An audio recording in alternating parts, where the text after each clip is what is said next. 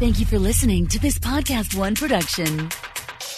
I'll tell you, this message is important for all business owners. If you don't take care of the legal matters that affect your business, you risk everything that you've worked so hard to build. It happened to me. Years ago, I had a partnership, and I didn't have all my paperwork right, and that guy ripped me off, Corey, for almost $500,000 because I didn't plan it ahead of time.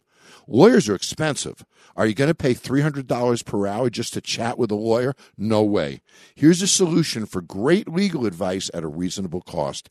BizCounsel.com. BizCounsel gives you a dedicated business attorney for unlimited advice at hugely discounted fees. If you have complex legal work that needs to be done, BizCounsel will reduce the price for that work by at least 50%. Anytime you have a legal question, anytime you're going to sign a contract, anytime you're going to hire or fire people, you can go to BizCounsel.com. For just $59 per month, you have no excuse for not having an outstanding attorney by your side. Sign up today at BizCounsel and you'll get a free month.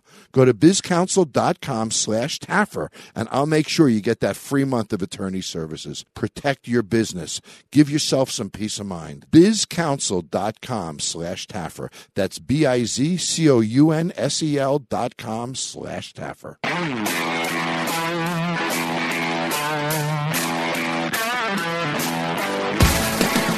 This is No Excuses with John Taffer. I'm John Taffer, best-selling author, bar rescue guru, and soon your new best friend. I've got a lot of shit for us to talk about, so stop making excuses and let's get started, because this gets real right now. All the way from the studios at Podcast One, here's John Taffer. All right, here we go. Episode 39 of my No Excuses podcast. It is March 12th, 2019, and I got a great guest this week. J.R. Martinez is here with me. If you don't know J.R., who J.R. is or what J.R. looks like, just Google for a second J.R. Martinez when you have a moment, and you'll see the image of an amazing hero, somebody very, very special. So I'm excited to have him here this week. Also, got some great audience call-ins, of course. And if you haven't, please hit subscribe at Apple Podcast or go to podcastone.com or the Podcast One app, and you'll get your new episodes automatically every Tuesday. You don't even have to push a freaking button. It just happens automatically. So do that for me. Also, if you want to add comments, likes, or follow, we love that too. I love to hear from you. And anybody who wants to be on the podcast, and I love it when you guys do because it's the best part, I think, of the podcast is talking to you guys. Just send an email to podcast@johntaffer.com, podcast@johntaffer.com, and Corey will get in touch with you, get you on the show, and we'll see what the heck you have to say.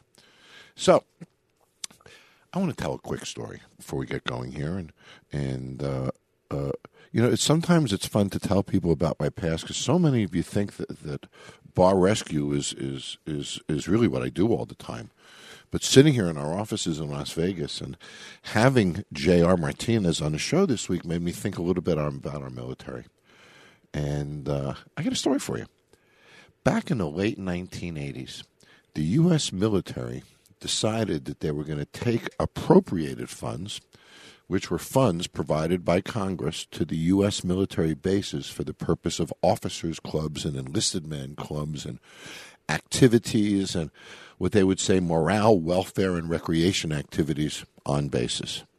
And Congress changed the law, Corey. I bet you didn't know this. I didn't.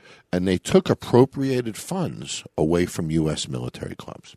And what happened then was now if a base has, let's say, 15 morale, recreation, and welfare facilities, and it could be anything from a daycare center to a golf course to an officers club, an enlisted men club, a food court, a to-go pizza place. It could be any of those things. If they didn't make money, then the base had to start closing them down. So the U.S. military suddenly was forced to make money out of their bars, their nightclubs, their restaurants, their food courts, and all of those things, and they had never made money before. Then, of course, the employees that worked in all of those facilities were unionized civil service employees who some did a good job, some didn't. But the fact of the matter is it was an institutional environment that just didn't do very well. So 9 out of 10 soldiers or sailors or Marines would leave base and go eat in town anyway, Corey, right? Because the clubs on base sucked. Right, yeah. When that happened, the U.S. Navy, who was at the time, believe it or not, the largest operator of clubs in the world, they had over 1,200, the U.S. Navy, Wow. decided that they wanted to hire an outside consultant to come in, review all of their operations, and teach them how to make money. So they put out a national RFP, put out all the conditions of the RFP, and 5 or 6 companies submitted proposals to get that contract. One of them was mine, which was Taffer Dynamics back then. This is a long time ago, guys. This is back in the late 80s, early 90s. So I submitted my proposal. And the U.S. military, interestingly, Corey, when they evaluate proposals, they look at 3 things, and they focus on 3 things only. Price, of course, everybody looks at. Experience. And the third one is the biggie. They call it ability to deliver. That means you're going to come in on budget. You're going to come in on time. You're going to come in with the quality they want. That's a big phrase, ability to deliver. So they tell you that in advance. You go through your proposal process. You work, and this was a serious proposal, Corey. I must have had 20, 30 pages in this thing. And so we submit our proposal to the U.S. military for this major contract to overhaul Navy, and Marines, by the way. For those of you that don't know, the Marines are a division of the U.S. Navy. They're not a service of their own. They are, in fact, a division of the Navy. To do this work for the Navy and Marines. We submit our proposal, and we wait week, another week, another week. About 4 or 5 weeks later, we get a phone call that my company got the contract. Are you looking for a place to bet March Madness and enter $1 million bracket contest with guaranteed prizes? Well, then go to BetDSI.com to get all your March Madness action in one spot.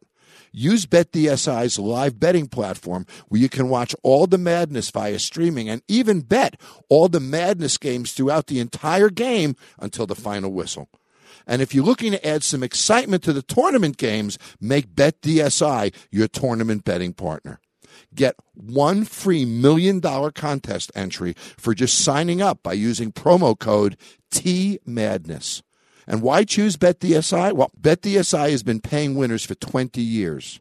BetDSI is top rated on betting review sites. Use your sport knowledge to make some extra cash this week. BetDSI has a very user-friendly interface and mobile site, and BetDSI has the fastest payouts in the industry. Simply play, win, and get paid. New members get a 100% bonus match using promo code TMadness. That's more than double your money to start winning today. Listen, I play there myself and recommend BetDSI. So if you want to add some excitement to the sports you love and any other sports you're watching, go to BetDSI.com and use promo code TMadness to get this limited time 100% bonus offer to make some extra cash betting on the madness this month. It's only a game until you bet it at BetDSI.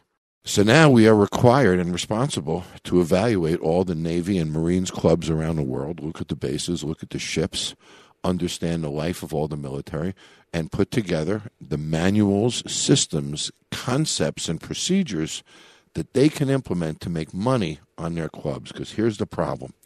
If they don't make money, they're going to close. And if they close, life on base gets worse. Yeah. So this was a really an eye-opening experience for me. I never knew how much the U.S. military cares about the personal lives of their service people. Let me share what I mean. So now I get this contract. I get a Department of Defense ID card, Corey. Oh, that's cool. I can walk onto Navy bases around the country, right? I have the ID, the credentials, the DOD card. The card that I carried gave me about a colonel's rank in military terms, even though it was a civilian card. So I could stay in officers' quarters. I could go to officers' facilities, be treated like an officer, and generally speaking, have run the base. So I could talk to soldiers and Marines and sailors and really ascertain what life on base was like. So that was the work that we were doing. And while I was doing that work, I was given documents called leisure needs surveys. And these were serious documents. Corey, I'm talking 200-300-page documents. Oh, geez. That analyzed the leisure needs and quality of life requirements and desires for all sailors and Marines. And the amount of time and effort that the U.S. military put into assessing leisure needs and leisure needs surveys completely blew me away. I had no idea that the U.S. military had such a commitment to quality of life on base, quality of food and beverage products, quality of entertainment, theaters, daycare centers, family activities, singles activities. Now, at that time, terrorism wasn't as prevalent as it is now. So bases were a little looser. People could come on and off more freely. So I take the contract, Corey, and I go to military bases all over the world. And I get to go on aircraft carriers, and I get to talk to all the sailors and the Marines, and I get to study all the leisure needs surveys. And I'll never forget it. We wrote a book for the Navy. But at the time, it was, maybe 600, 800 pages. It was a complete operating manual for the Navy, and it was called TNT. And had a TNT explosive kind of a thing on it. Nice. And it stood for today's nightclub tactics or today's something or other tactics. I'll never forget it. I have one in my office, as a matter of fact, from many years ago. And we got to work with the U.S. military. And I've never served in the military before. So I'm on these bases, Corey. I'm meeting these guys. I'm spending time with them. I'm eating dinner with them in their mess halls. I'm going to the restaurants. I'm going to their theaters. I'm learning about their leisure needs. And I start developing concepts and manuals and systems. And I worked with the Navy for a whole, 3-4 years, maybe 5, working on these concepts and all these programs. I'll never forget it. I worked with a gentleman named Larry Kelly out at Pax River, which was out in Maryland, which was where MWR for the Navy was based. And I learned so much about how difficult their lives were, and how important fulfilling their needs in leisure times were to having them be productive in non-leisure times. It's a fascinating experience for me, and it was one of those times when I realized, Corey, that if you don't have your leisure life together, your professional life is never going to come together. That's a good point.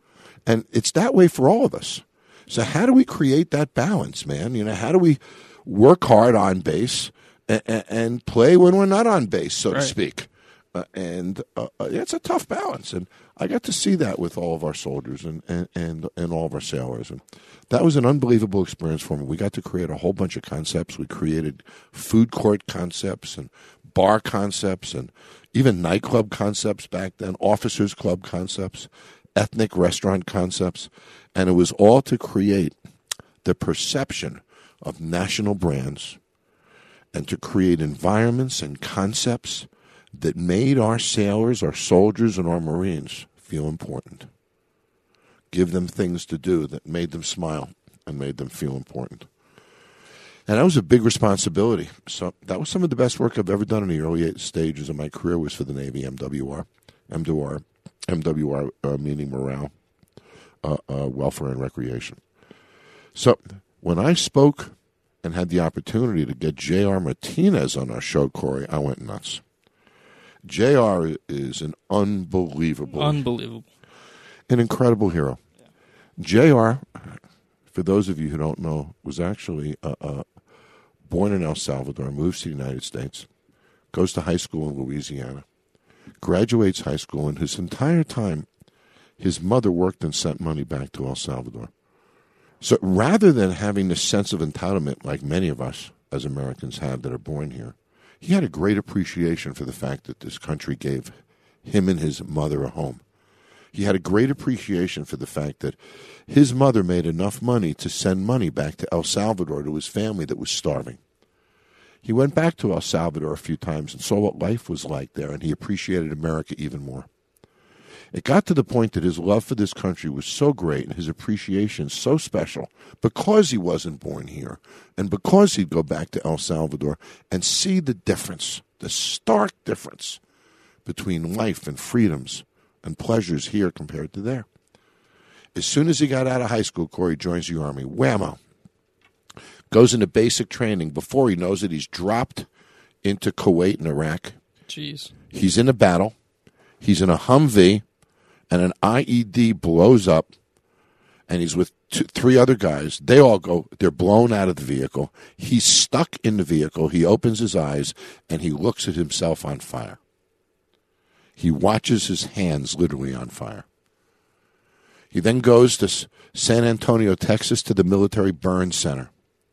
He gets over 30 surgeries over 3 years. His face, his body, burnt to a crisp.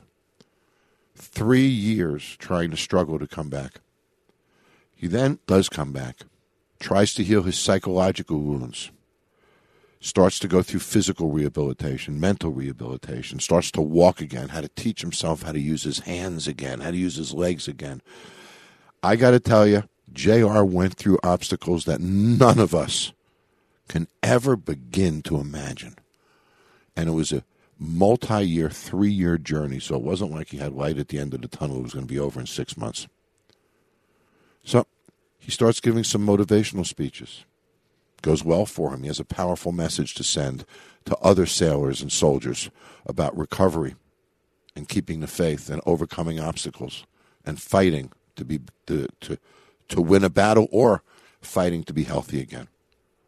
Then suddenly he gets a phone call, and he's placed on a soap opera, Corey, as a military person. I didn't see that one coming. And this is with his disadvantage of looking burnt and scarred. Right. Then he starts to do some movies and stuff. Son of a gun, he's called to do Dancing with the Stars, and he wins. This is a guy who was seconds from death. And it's an incredible story. And to sit and talk with J.R. Corey was a powerful experience for me. It brought me back to my years of understanding the difficulty that our soldiers, our sailors, and our Marines go through. Yeah. Even from my view of leisure needs to see that. So talking to J.R. was not only an honor for me. Man, this is one inspirational dude. When I come back, I'll be with J.R. Martinez. Don't shut down this podcast yet. No Excuses with John Taffer continues next. Want to talk to John? Email him now at podcast@johntaffer.com. Every car comes with its share of stories. How about that ding in your bumper when you nervously picked up your first date? Or the luxury package you got after a big promotion? Or how about the mileage you saved by riding your bike all summer long? While you can't put a price tag on your stories, now with TrueCar, you can at least find out what your car's worth is when it's time to sell or trade it in. Just go to TrueCar, simply enter your license plate number, and watch how your car's details pop up. Then just answer a few questions like navigation, moonroof, and watch as they bump up your value. High mileage, you already know it was going to cost you, but now you know how much it dings your wallet so you can plan ahead. And once you're finished, you can get a true cash offer sent in minutes, which you can take to a local certified dealer to cash out or trade in.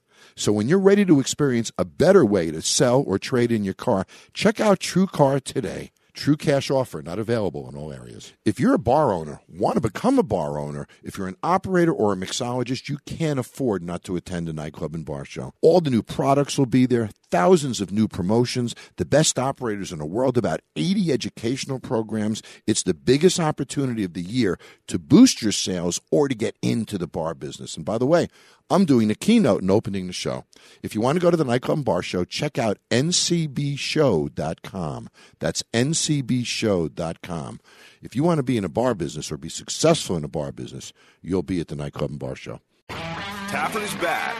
This is No Excuses with John Taffer. I'm so curious about how you became JR, buddy. So you were born in Louisiana, right? Yeah. And yes, sir. And then your family moved to El Salvador. How old were you when that happened? When you moved? Well, my family's from El Salvador. Oh, okay. From El Salvador. Yeah, my family's from El Salvador. My mother, is from there. I mean, pretty much my whole family on my mother's side is pretty much still there. But I was born in Louisiana, as you stated, and then at the age of 9, we moved to Hope, Arkansas, and then I lived there till I was a junior in high school. And it's interesting because I was catching up with a friend of mine that I went to high school with in Georgia a couple days ago, and we were just talking about life, and he made a comment about how I have. And not to go, I mean, we can go into detail about it if we want. I mean, it's up to you. I mean, this is your show, but but we were just kind of talking about how I've kind of created a lot of the opportunities that have surfaced, that have presented themselves to me. And and moving was challenging. I mean, moving as a young man was incredibly challenging. But kind of to your point about El Salvador, I mean, I had an opportunity to go to El Salvador, 5 times before I graduated from high school. And it was amazing, honestly, to be in El Salvador.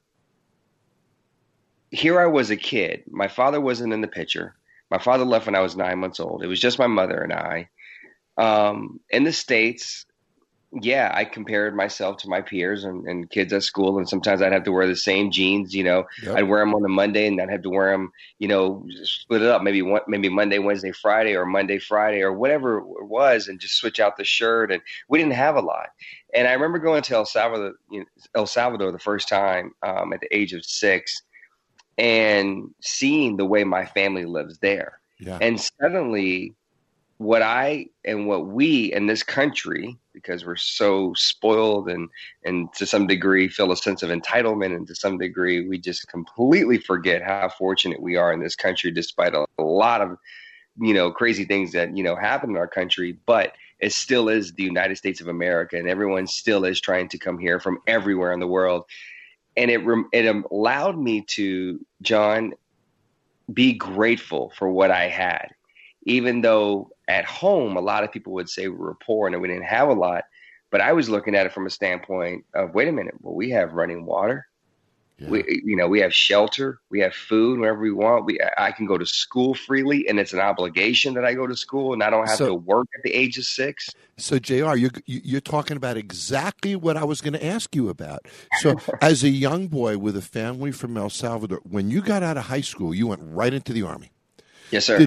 Did growing up with the exposure to culture and life in El Salvador is comparison to, because you're a warrior for this country.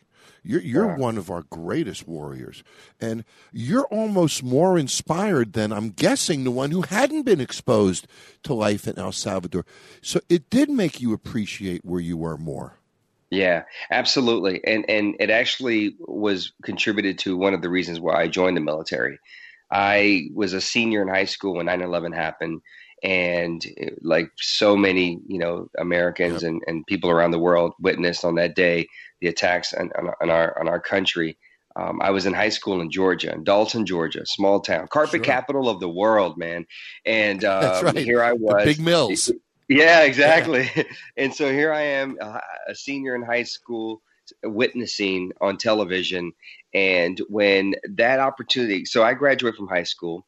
My thought process was I was going to go to college and play, college football. And it didn't quite work out that way because academics. I was the kid that was an athlete and everyone's friend and a class clown, and didn't necessarily focus on academics. And it caught up to me. And so I just thought, well, and I'm sure, you can relate to this. I had this vision in my mind. This is the way my life is going to work out, because these are the examples I see on television. Yeah. Not necessarily examples around me, because I didn't really have that many, but this is what I see on television. And when it didn't happen that way, I suddenly was like, well, I'll crumble up the little piece of paper I wrote my goals and plans on, and I'll just throw it away, because now what am I going to do with my life? And one day the military presented itself as an opportunity, and it kind of been something that we had discussed a little bit in school. And I thought, you know what, I'm going to go check it out. And I went and got some information. And so I decided to join because I was 19 years old, and I felt that a country that I was extremely grateful for, a country that had given my mother an opportunity and then therefore had given me an opportunity, was attacked. The way I looked at it, my mother being able to be in this country and work in this country, earn money, was not only able to take care of me, but then with that income, she was able to send money to my grandmother, my aunts and uncles in El Salvador, and feed them off of the little bit she made. And so I took that, and it wasn't just a threat to me directly. it was now a threat to my whole family. So there was something a little bit more deeper for me in comparison to, the next person in basic training and the line. I had a deeper connection to some degree, because some people have obviously military families and traditions, and some people feel that passionate as well. Of course, 9/11 will make anybody feel that passionate, but it definitely did fuel my fire. You had less of a sense of entitlement. Right, I did. And a greater sense of obligation. Right, absolutely. And, and so, but here I was still 19 years old, and to some degree, very naive and very, I tell people I raised my right hand like so many service members, understanding that war was a possibility, especially during that time. Yeah. But I never thought it would be my reality, interestingly enough. When you think about that, like how do you join during a time of war, understanding that you could go to war, but yet not truly ever think that you're going to go to war? It won't happen to you. I'm 19. Right. I mean, nothing's going to happen to me. Like, and that it would become such a lasting part of your life, because you still live it every day in a sense. So, absolutely, I do. So it's the center of your life and the work that you do. And what's amazing to me about you, JR, is that, when you went into the military, you were a man of purpose. Yes, you had sir. a purpose for your life. You had a purpose for our country. You had an obligation. Yes, sir. And I want to talk about what happened to you in the Army in a minute. But you're still a big man of purpose and obligation. Those are big words to you, aren't they? Yes, sir, they are. Yeah. I mean, when people ask me, I have a young, she's going to be 7-year-old daughter. And when people ask me the question of, what do I want her to take away? And obviously there's a lot of things. It's not just one thing, but I want her to, to embody service. I want her to remember her father as someone who served until that day comes. And I want her to say that he lived with purpose every single day. And he may not have known exactly what the direction he was going in, but he had a purpose of going down a path, a direction to find that next thing, because that's the way he lived his life. And that's ultimately what has led me to this moment of being here with you. You know what I mean? I'd add a word honor in there too somewhere. JR yes, as absolutely. well. Not just purpose. Sir. Okay, so you're in the Army, right? You go to training in Fort Benning, right? Yes, sir. And then you deployed right from training? Yeah, well, I went. I mean, it feels that way. I mean, I joined in September of 2002. By the way, can I interrupt for a second? You and I have two things in common that are very powerful things in our lives. My dad died when I was 2. Oh, wow. So I also lost my father in a different way than you did. But I also had a sister who passed at birth. Oh, wow. And you and I both share those two things, and certainly, losing our father at a young age was a very powerful part of who we are today. Absolutely. But I just wanted to share that with you. I'm sorry to interrupt your story, but I wanted to share that with you. I mean, it's there's a lot of things that don't make sense in the moment, and you have to stick with it. You have to stick with it because you have to trust and believe that the answer eventually comes over the course of time. And in many ways, it comes when you're not really seeking the answer, where you're not really, paying attention to some degree. You're just kind of out living your life. It'll present itself. And to touch on my sister, here's I have 2 sisters. I still tell people I have 2 sisters. She was the middle child, 3 years older than I am. And I still speak in a sense of like she's here with me. But what's interesting, John, is I never met her. I never met her because she was born in El Salvador. I never met her. I was 3 years old when she passed away from an illness that she was born with. So she was 6. She passed away. Never met her. I'm sure I spoke to her on the phone at some point. But I remember going to El Salvador when I was 9 years old, and my mother taking me to her gravesite. And for some odd reason, I was overwhelmed with this emotion. And I was crying and crying as if I had lost my best friend. It didn't make sense to me nor to the family. We come back home, and I still with this curiosity. Mm-hmm. Fast forward to 19 years old, 10 years later, I'm in the Humvee. I'm literally burning alive. I'm having all of these images and thoughts in my mind that I'm going to die. I'm going to die. My life is going to end in this way. All the things I wanted to do, I'll never get to do, et cetera, et cetera, et cetera. And also in between, I'm screaming and yelling. Also in between, I'm gasping for air because I was inhaling the smoke from the fire, which is doing a lot of damage. And my sister appears to me. My sister appears to me, and she tells me I'm going to be okay. Now, did she appear to you as a 6-year-old? Did she appear to you? She appeared to me in the only photo that I've ever seen her in that my mother has. That's it, because that's the only photo I've ever seen of her. And I mean, wow. a tenth of a second later, it felt like I was pulled out of that Humvee. And so I always tell people, it's like, I believe that my sister's my guardian angel. I believe that she's looking after me. She's looking after my other sister and my mother. I believe she's taking care of us. And so, that was something that in a lot of ways, I mean, not having a father as well, I mean, that was incredibly, difficult because, of course, But it toughed you up too, didn't it? Yeah. I'm finally in a place at the age of 35 years old. I'm finally in a place where I'm starting to somewhat fully kind of create my identity and understand my identity. Here I was as a young man with the key, or you as well, with the crucial component of your childhood not being present, your father. I grew up as a teenager wanting to find out who he is, wanting to meet him, wanting to know this, wanting to have this family around me that I knew I had. I just couldn't, I didn't have access to him as frequently. Wanting all of that, wanting its purpose. I needed a purpose. I strive for that. So here I am now suddenly in the military, and I'm getting a taste of that family. You hear about that bond within the military. I had purpose, right? Yeah. I was starting to create an identity for myself, and then it was taken away from me. But you also, I'm guessing, in Benning, also built confidence. Oh my God! I was physical confidence, mental confidence, right? Absolutely. I mean, I was. So tell me the story. When you got deployed, tell me the story. How long were you there? And I want to know the story, and I also want to learn about what you felt a little bit, JR, because you've overcome fear that people like I can't even conceive, and you've walked out the other side of it. And that's really powerful to me. When you first were deployed, were you scared? I was terrified. Terrified. And when you touched down, where did you touch down? Talk to me about your first battle and the way you felt. So 19 years old still. Yeah.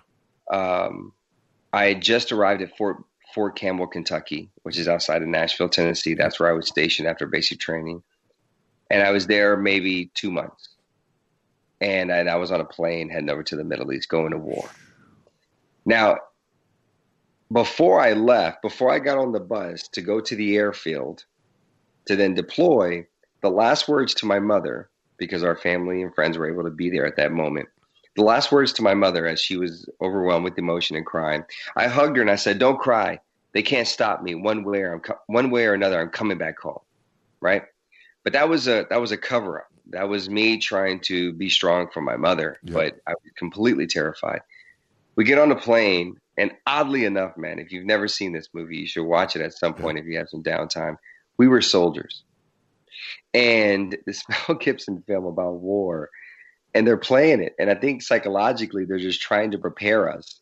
And I'm watching this film, and I'm freaking out. I'm like, wow, that's war. We land in Kuwait. And because, of course, we hadn't invaded yet, so we land in Kuwait because I got there about 2.5 weeks before the war started in March of 2003. Mm-hmm. So we land in Kuwait. I'm looking at this. I mean, we're on a bus. We're going to the desert. And it just I've never seen the desert before. So that was a brand new experience to me. Seeing people miles away in the middle of the desert just walking, that wasn't as foreign to me because, interestingly enough, in El Salvador, there would be, there's no desert, but there's trees and forest and fields, and people would just be walking, that's how they commuted. And so I just remember one day asking my sergeant, what's going on? What are we doing? What do I do in this situation? What do I do in that situation? And and them just trying to talk me through the whole process. But I mean, I remember going in when we finally invaded, going into Iraq and going and patrolling to different towns and going into these. I mean, you see the look in some people's eyes, and it terrifies the hell out of you because you're not sure, you don't know who to trust, and it wasn't like the Wild Wild West where, you know, like, okay, you're standing in front of me and I know you're the enemy and you know I'm the enemy. It wasn't like that. I mean, you had people coming from every angle. You never knew who to trust. So, did you ever look at another recruit or another one of your soldiers and said, "I'm scared," or was that just a word that was never said to each other? No, that was a word you never spoke. You never said that word. But you knew he felt it when he was standing next to you because you did. Yeah. So it was an unspoken fear. Yeah, there was no room for that. There was no room because that moment of you embracing that emotion would potentially cost your life or potentially cost someone else's life. So there was no time for that. You just don't go there. Okay, tell me the story, but I want to hear. So now you're there, you hit ground, and literally, literally hit ground because you were airborne, right? Yeah. Well, I was air assault, like airborne air assault, but I never got that training because it all happened so fast. I mean, I got to my unit and we deployed right away. So I never went through the full extent of training like so many service members did. So, you know, you could have literally just put me on a plane straight from basic training because that's essentially what happened. Wow. And dropped in a war zone.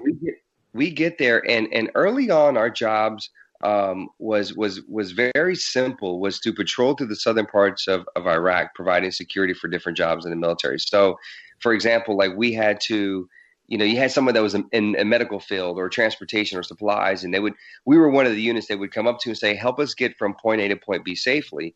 And so that's what we did. We essentially were a caravan of individuals helping getting them to their destination. But why us? Well, because I was infantry. We were infantrymen. And infantry are individuals that are trained to fight. That's their specialty. Yep. So we did the lay of the land as well. Front line, right? Yeah, and that's what we did. And now we got into that space of where there was, after a couple of missions of escorting people to their destination, I remember one night reflecting on the mission we had earlier that day, and it was a convoy of like 40 or 50 Humvees and or different vehicles. And I remember thinking to myself, here I am, a private in the United States Army, which, as you know, is essentially a paid intern. Like it's entry level, it's low ranking. Yep. You have no voice, you have no opinion. And I remember thinking to myself, John, I am a private in the United States Army, but my superiors have led me and have spoken to me in a way where they've led me to believe that what I do is important to completing the mission. That if I don't do my job as a private, my basic responsibilities, we don't complete the mission. Every person mattered. So you had a good leader. You had a good leader. You had a good leader. Absolutely. That's great leadership. That's fantastic leadership because he made everybody feel like they belonged and they mattered and they were important, an integral part of completing the mission. Yep. And so here I am now. I'm like, well, I don't know who those people are that we just helped to get from point A to point B safely. But what I'm led to believe that those people are going to go help somebody else. And I was a very small part, but I was a part of the process of helping them get there. Suddenly, I had purpose. Yeah. Suddenly, I understood service. And suddenly, what I thought was going to be 3 years, I thought, well, maybe why not 20?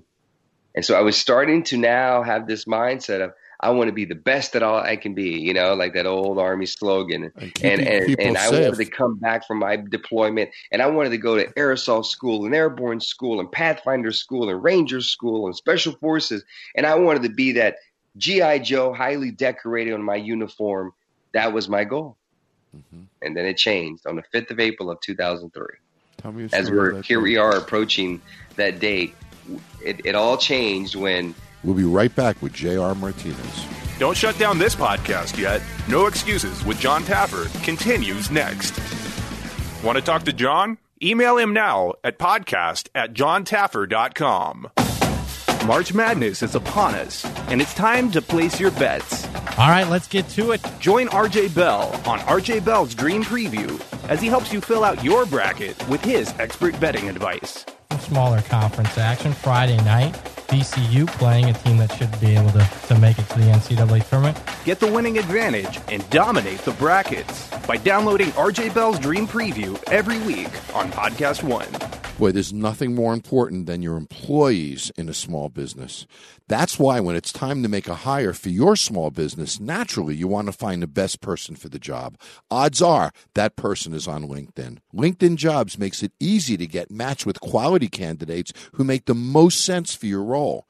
And LinkedIn Job uses knowledge of both hard skills and soft skills to match you with the people who fit your role the best. People come to LinkedIn every day to learn and advance their careers, so LinkedIn understands what they're interested in and looking for, which means when you use LinkedIn Jobs to hire someone, your matches are based on so much more than a resume. Your LinkedIn Jobs matches are based on skills and background, sure, but also interests, activities, and passions. Matching lets you quickly get a group of the most relevant qualified candidates for your role. That way you can focus on the candidates you want to spend time talking to and make quality hires you're excited about. Customers rate LinkedIn Jobs #1 in delivering quality hires. Post a job today at linkedin.com/Taffer and get $50 off your first job post. That's linkedin.com/Taffer. And then it changed on the 5th of April of 2003. Tell me As we are approaching that date. It all changed when we got our mission was to escort a convoy north of the city of Karbala. And so we proceed, we drive, and, you know, we get to Karbala safely, and we think mission complete, time to turn around and come back, wait for our next mission, which is going to be the next day, more than likely. And as we're starting to turn around, we were rerouted because we had to meet up with a group of guys just north of the city of Karbala to go secure this area, a new mission. And as we're rerouted, I'm the driver. There's a passenger. There's a gentleman sitting behind him, and there in the Humvee, there's a weapon mounted up top, and there's a gunner. So there's 4 of us. And I'm driving on this new route that we were told to go down, and then suddenly, boom, it happens. And what happened was the front left tire of the Humvee that I was driving ran over a roadside bomb. Immediately, the other 3 soldiers were thrown out of the vehicle, yet I was trapped inside. Wow. And it, within a matter of seconds, caught on fire. And here I am now, from my memory, because I was completely conscious the whole time that I was trapped inside of that Humvee, which they later told me was 5 minutes. Jeez. I'm seeing my hands literally burn. I'm watching the skin on my hands melt away. I am gasping for air, trying to get oxygen because I had broken ribs, lacerated liver. So in the midst of me trying to get oxygen, I was inhaling the smoke from the fire. Sure. Then at the same time, in my mind, mentally, I kept screaming and yelling. And mentally, I'm thinking to myself, I'm screaming and yelling at the top of my lungs. Why aren't these guys, who are my brothers, why aren't they coming to get me? Because to me, of course, 5 minutes or a minute feels like 10 minutes. Yep. Feels like an hour. Why aren't they coming to pull me out of this Humvee? And I remember that in this vicious cycle of gasping for air and help, screaming and yelling, I remember that I would have these moments of where I would stop and I would close my eyes. And it felt so good to just let go.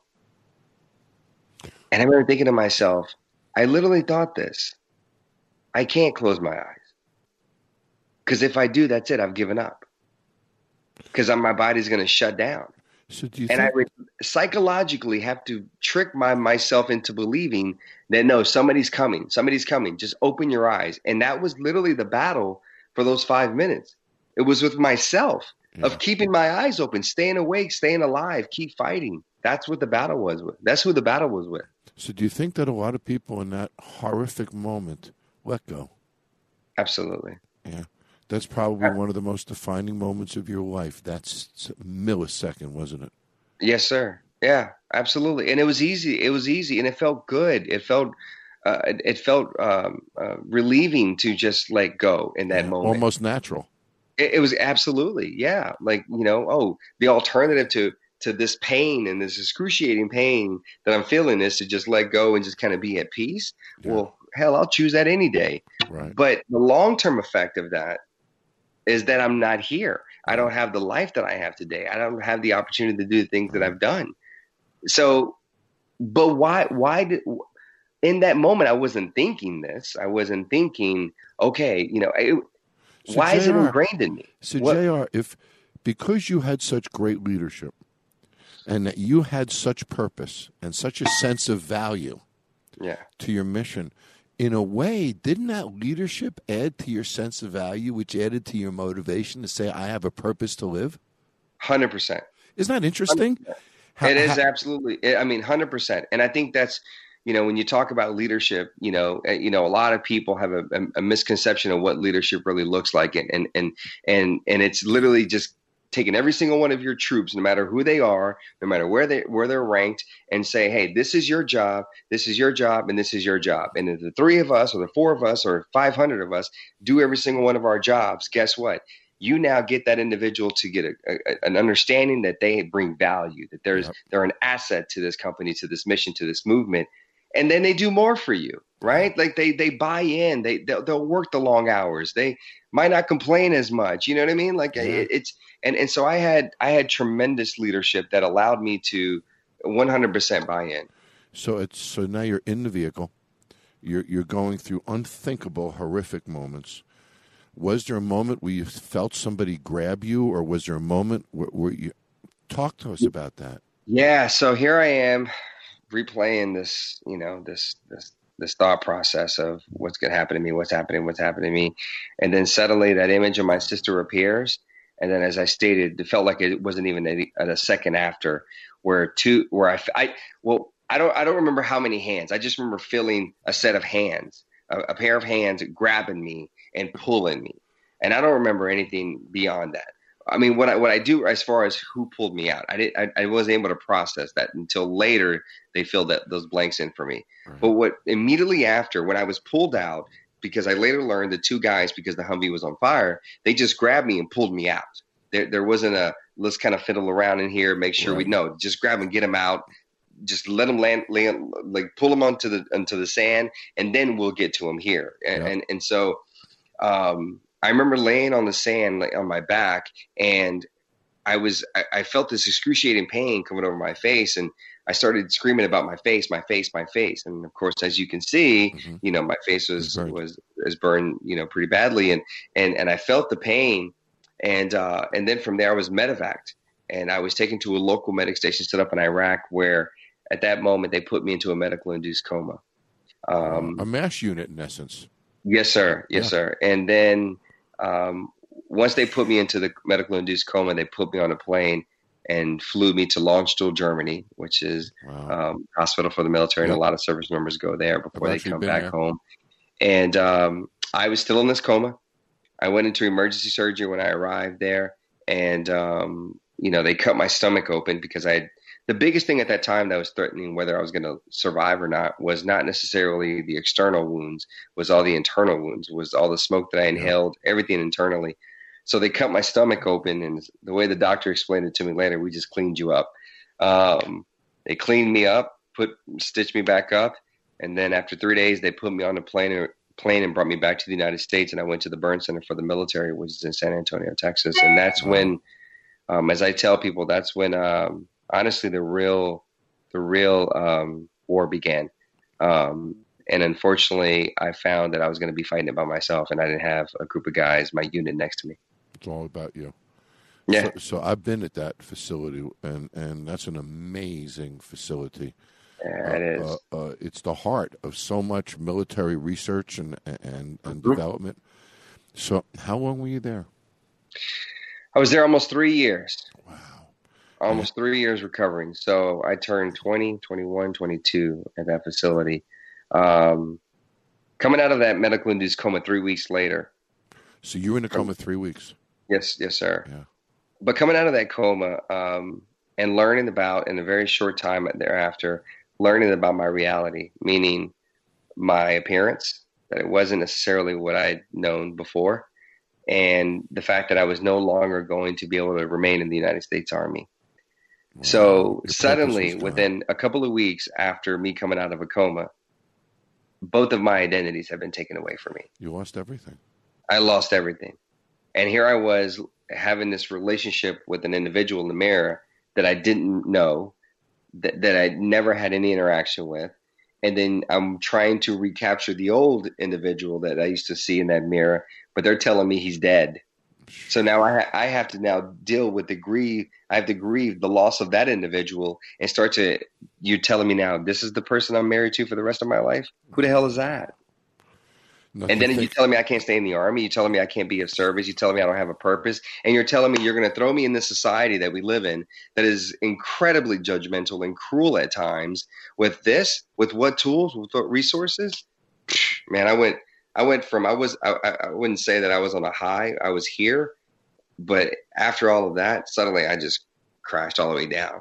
I was angry. I was resentful. I was pissed at everybody that walked into my room. I was a victim in every sense of the word. Yeah, and you were angry about it. Yeah, absolutely. I was incredibly angry because I just thought, this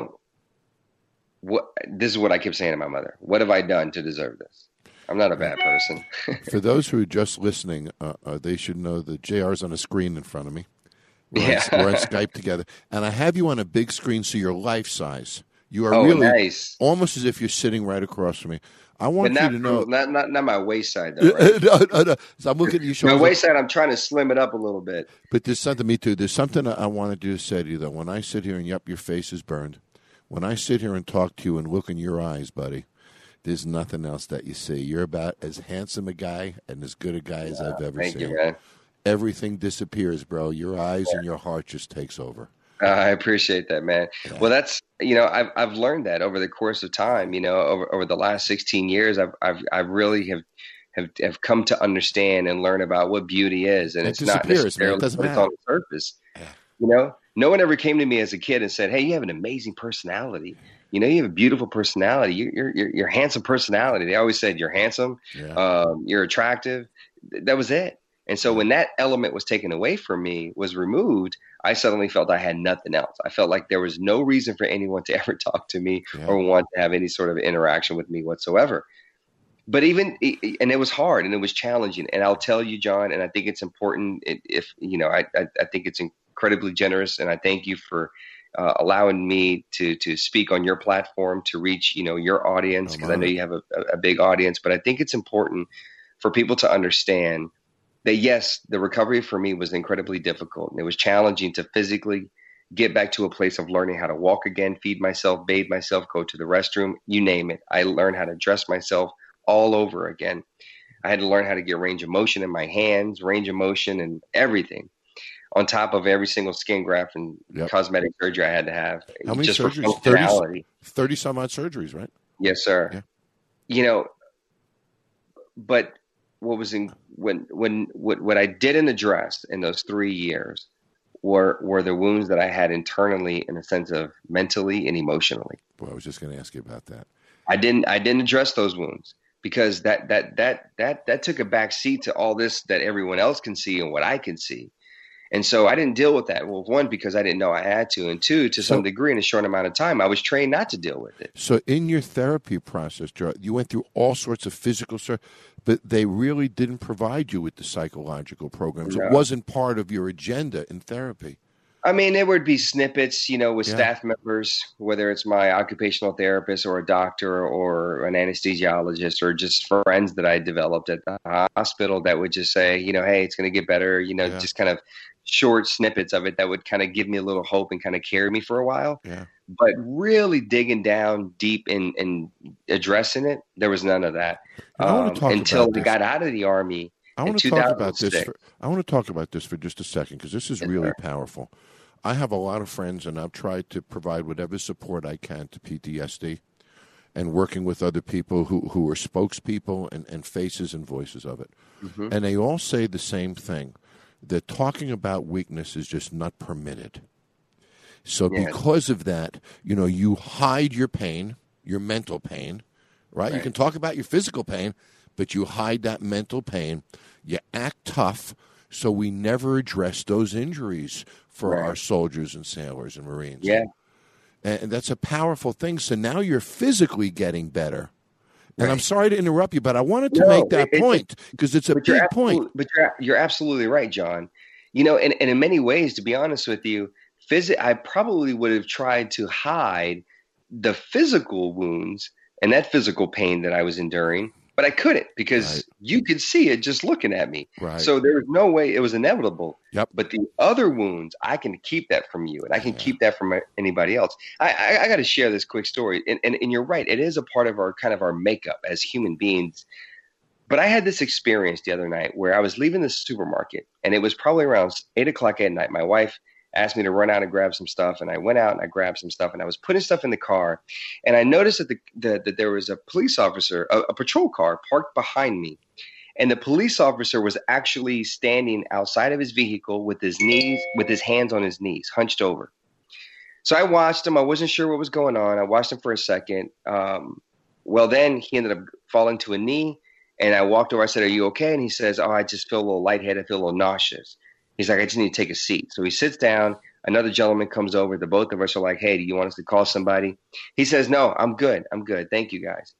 And the other gentleman says to him, he says, "Well, what would you do if that were us?" And then the police officer has a little smirk, and he's like, "All right." So he calls. He says, "All right, let me get my phone."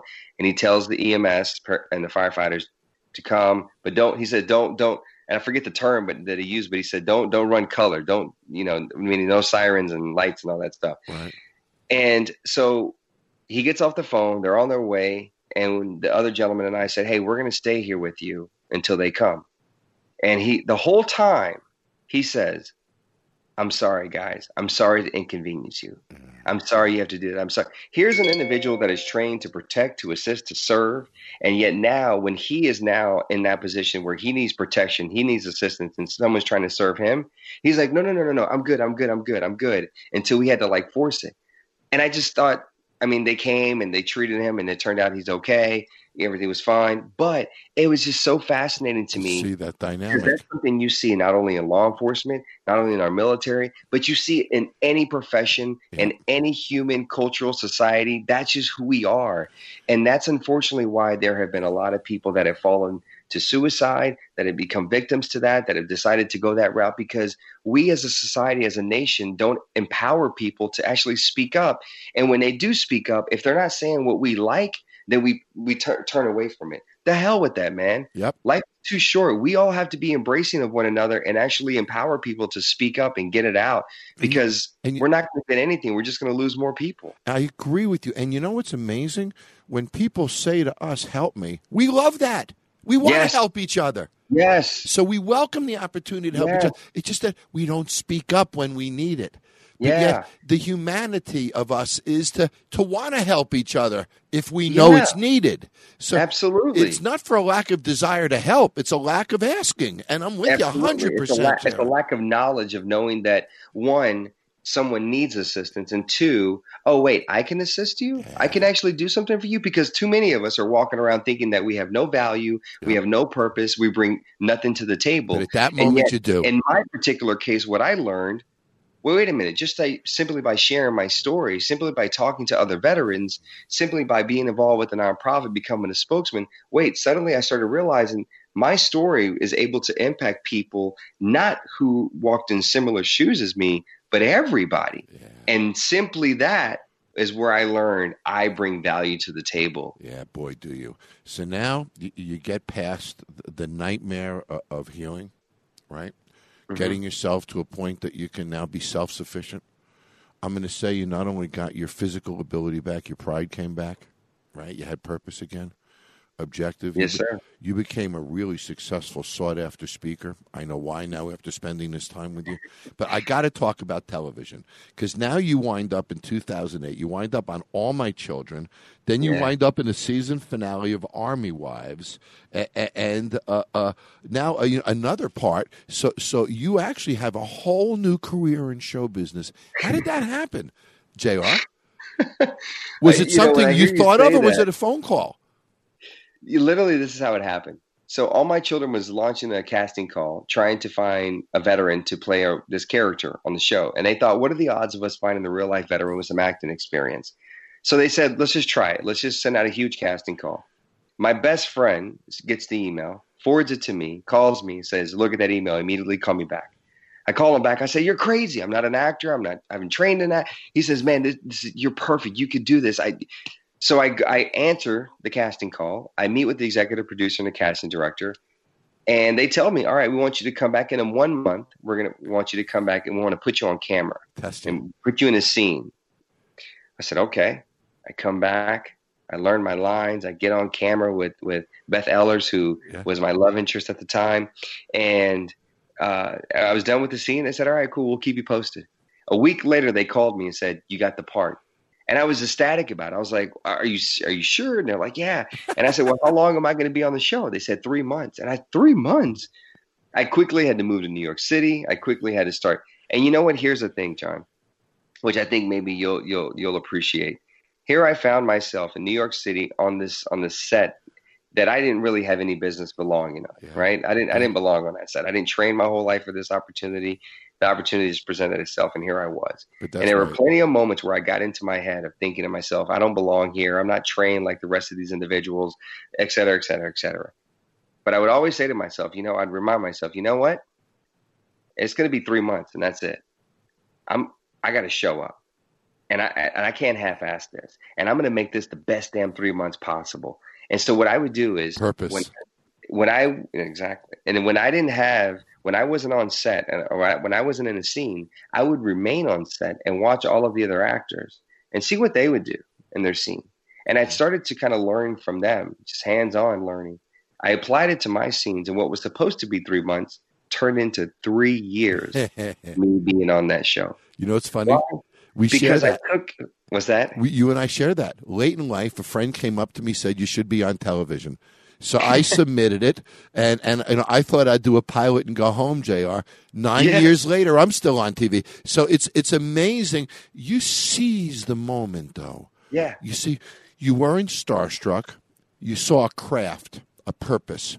And what you do is a craft. I'm sure you agree. And you got better and better and better at it, and you watched and you learned. But that's what you did in the Army. That's what you did. That's what you did when you took that step in high school to go into. So it doesn't surprise me that works. It surprised the hell out of me because I hadn't put it all together yet. But you're an animated guy, so it makes perfect sense to me. You are. Yeah. You're an energetic and animated, and it bursts through the screen. So unbelievable. So now you're doing that. So now, do you have an agent? I do now, yes. And now I do. I just think this is wonderful, buddy. So you've got an agent, a whole new career, but at the same time, you're still doing your serious work. You're doing your speeches. Yes, sir. You're the face of the Army, and you're face of so many veterans who need a voice, and you are that voice. Yes, you're sir. also their motivation. You're their inspiration. So you never lose sight of your big purpose. Even while you're doing your TV and your other work, do you? Listen, this is something that my best friend who has known me for, how long has it been now? It's 15 years. So he met me a year after I was injured. And this is not me trying to pat myself and gloat and everything, but he said, that's the one thing that has amazed me about you, JR, is in the midst of all of the success that you've achieved, you haven't changed. Yeah. Because at the core, I remember why All My Children presented itself. I remember why Dance with the Stars, why all these other opportunities that presented themselves. Why? Because I was an advocate. I was a spokesman. I was an advocate for life, advocate for veterans, advocate for people. Like that's nonprofit work was important to me. That was my purpose. And so for me, despite all of this success, now I use that success to hopefully push the campaign furthermore to hopefully help more people. And everything feeds. It all started for me. So why would I abandon that? Yeah. No, I'll never abandon that. That is such a crucial part of my life because I understand that there's too many people, unfortunately, that fall through the cracks and feel like they don't see that little bit of light that I saw early on in my recovery that allowed me to get to where I am today. Yep. Okay, you're going to laugh at this question, but I got to ask you this question. So I'm picturing you as a 19-year-old boy, Jerry, and you're being dropped on a battlefield, and you're terrified, and I'm picturing all these unbelievably wild emotions. And then I'm picturing you years later being dropped on a stage of Dancing with the Stars, and I got to ask you, which was scarier? with rhinestones, Yes. and 2-inch Latin heels. So, yeah, man. Which was scarier? Let me tell you what. Dancing was scarier because I knew that if I didn't do well, all those guys from the military would never let me hear. They'd Never hell let out me of live it down. Never let me live it down. So for me, it was like I have to do my best. I have to kick ass. But it's funny because here I was when I got asked to go on dancing. I really wasn't intimidated to the point where Karina Smirnoff, who was my partner, told the story during our season, and she said that the week one, our routine started where we're facing each other. We're away from one another, facing each other, maybe 5 feet between us. And they're saying dancing, the Viennese waltz, J.R. Martinez and Karina Smirnoff. And while they're doing that, Karina looks at me and she said, "You ready?" She kind of like, mumbles it to me. I looked at her and I winked my eye and I said, "I got this." And she said in that moment, she realized, okay, when the lights come on, when the music begins, that's when he shows up. He is ready for this moment.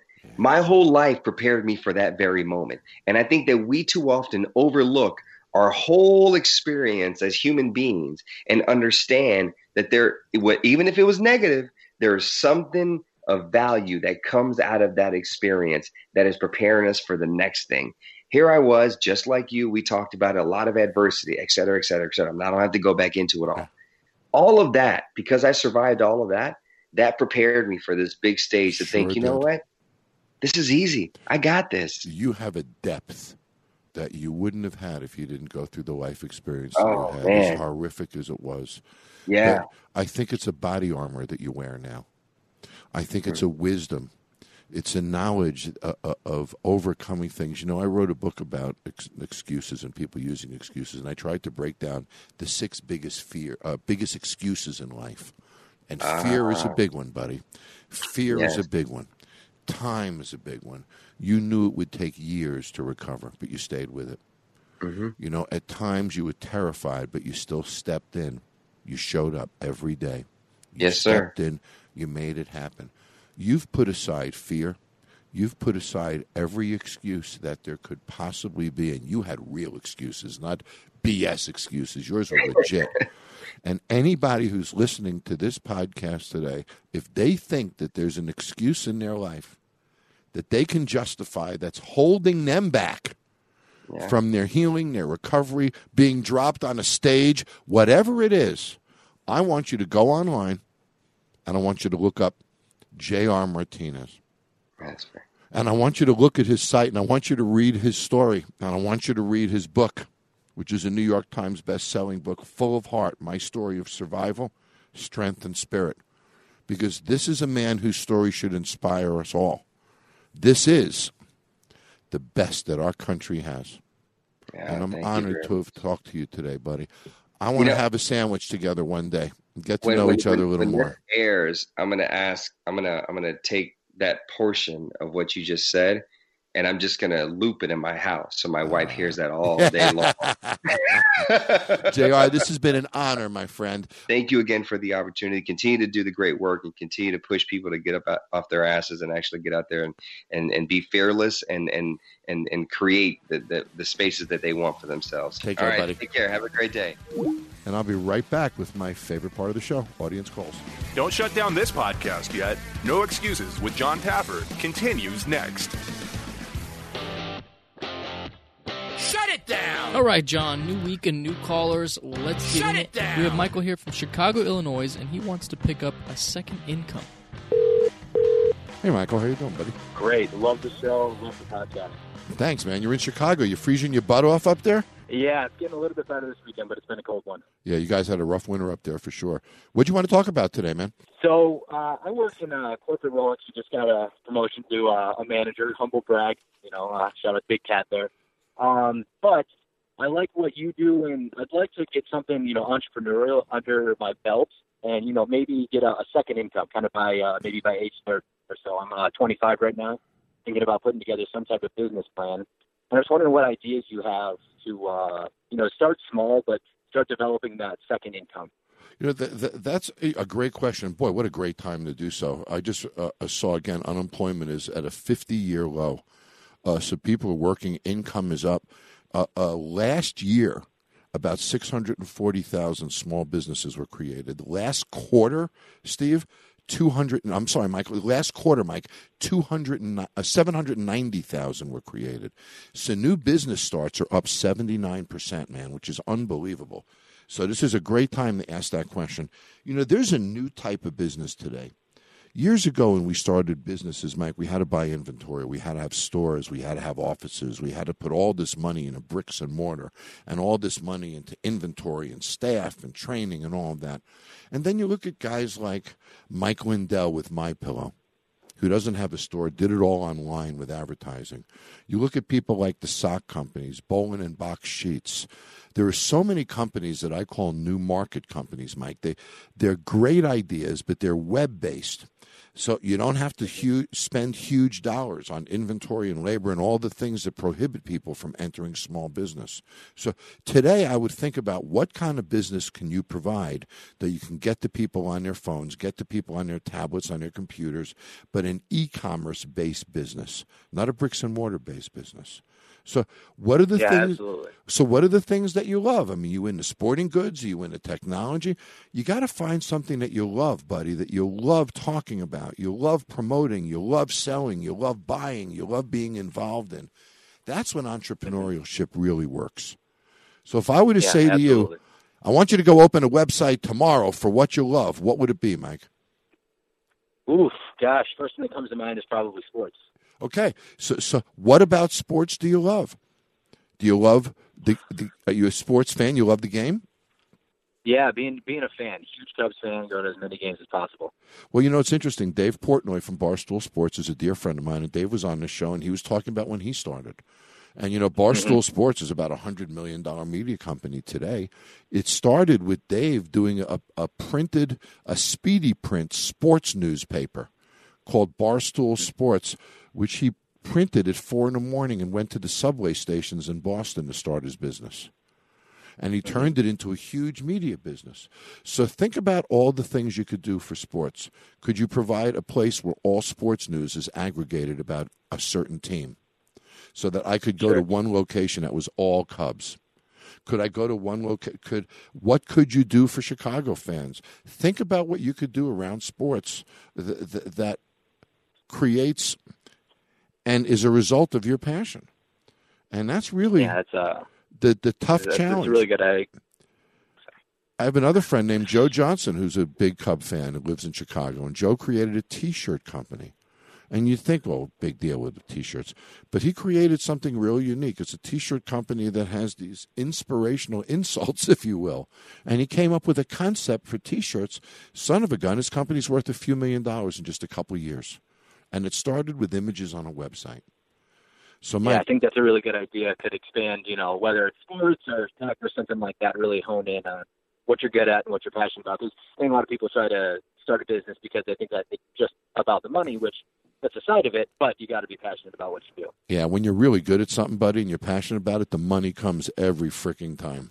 You know, if you put the money first, then you wind up, I think, in a life of misery. Anyway, good luck, Bobby. Buddy, I hope the Cubs have a good season this year and make you happy. Absolutely. Can I get a shut it down? Of course. Shut it down, man. Shut it the hell down.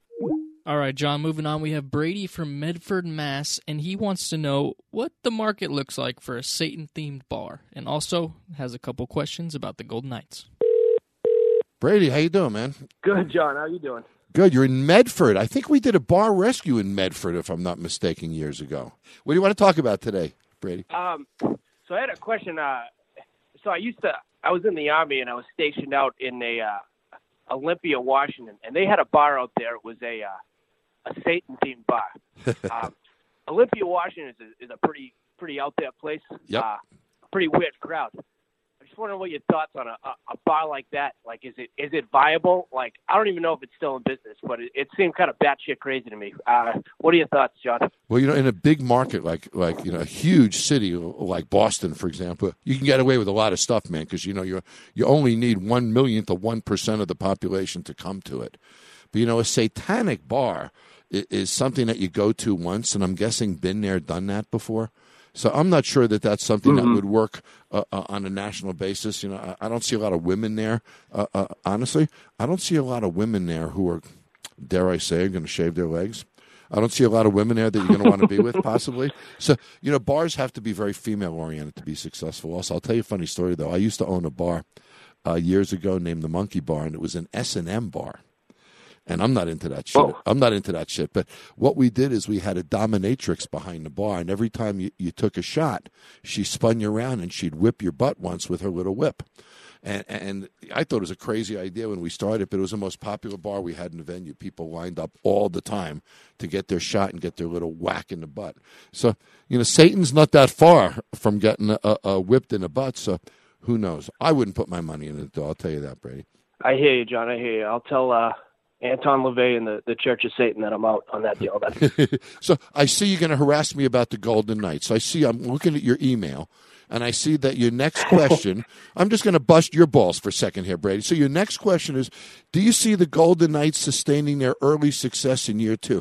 Easy for you to say when the Bruins are doing pretty well this year, right? You know where the Knights are. So the answer to your question is no, and I'll give it to you, buddy. The Bruins are having a good season. We're sort of struggling right now at Golden Knights, and it's a shame because I really thought we were going to have that season this year. Are you a big Bruins fan? I am. Bruins, Pats, Celts, everything, John. You're all the way. Yeah. All you know, the way. what goes around comes around. It's what a run for an expansion team, right? Yeah, I hear you. Well, you know, the vice president of my company used to be from Boston, and we used to text each other all night long over Yankees, Red Sox stuff. And last year, you guys completely demoralized me. So I'm very humble towards Boston people at the moment. But anyway, good to talk to you, Brady. Take care, man. Hope you guys have a great season. You too, John. Take care, buddy. Shut it down, bro.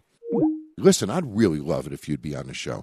You can challenge me, argue with me, disagree with me, agree with me, whatever you like, but the more challenging, the better. Just send an email to podcast@johntaffer.com, podcast@johntaffer.com. Corey will open those emails. He'll set it up with you, and then you and I will talk on the podcast, and we'll have some fun. And by the way, while you're at it, don't forget to hit subscribe at Apple Podcasts or go to podcast.com or the Podcast One app, and you'll get your new episodes every Tuesday. Want to talk to John? Email him now at podcast@johntaffer.com. It's time to wrap this baby up. Good calls this week, huh, Corey? Yeah. I love when you guys call. You know, it's inspirational to me to talk to you. And to know that I can inspire you is, of course, the greatest thing in the world for me. But talk about inspiration. How about J.R. Martinez? What a guy, man. You know, it goes to show, no matter what obstacles are thrown at us, every one of us can win. Every one of us can achieve what we want. And J.R. is the example of that. Talk to you all next week for episode 40. Have a good week. Thanks for listening to No Excuses with John Taffer on Podcast One.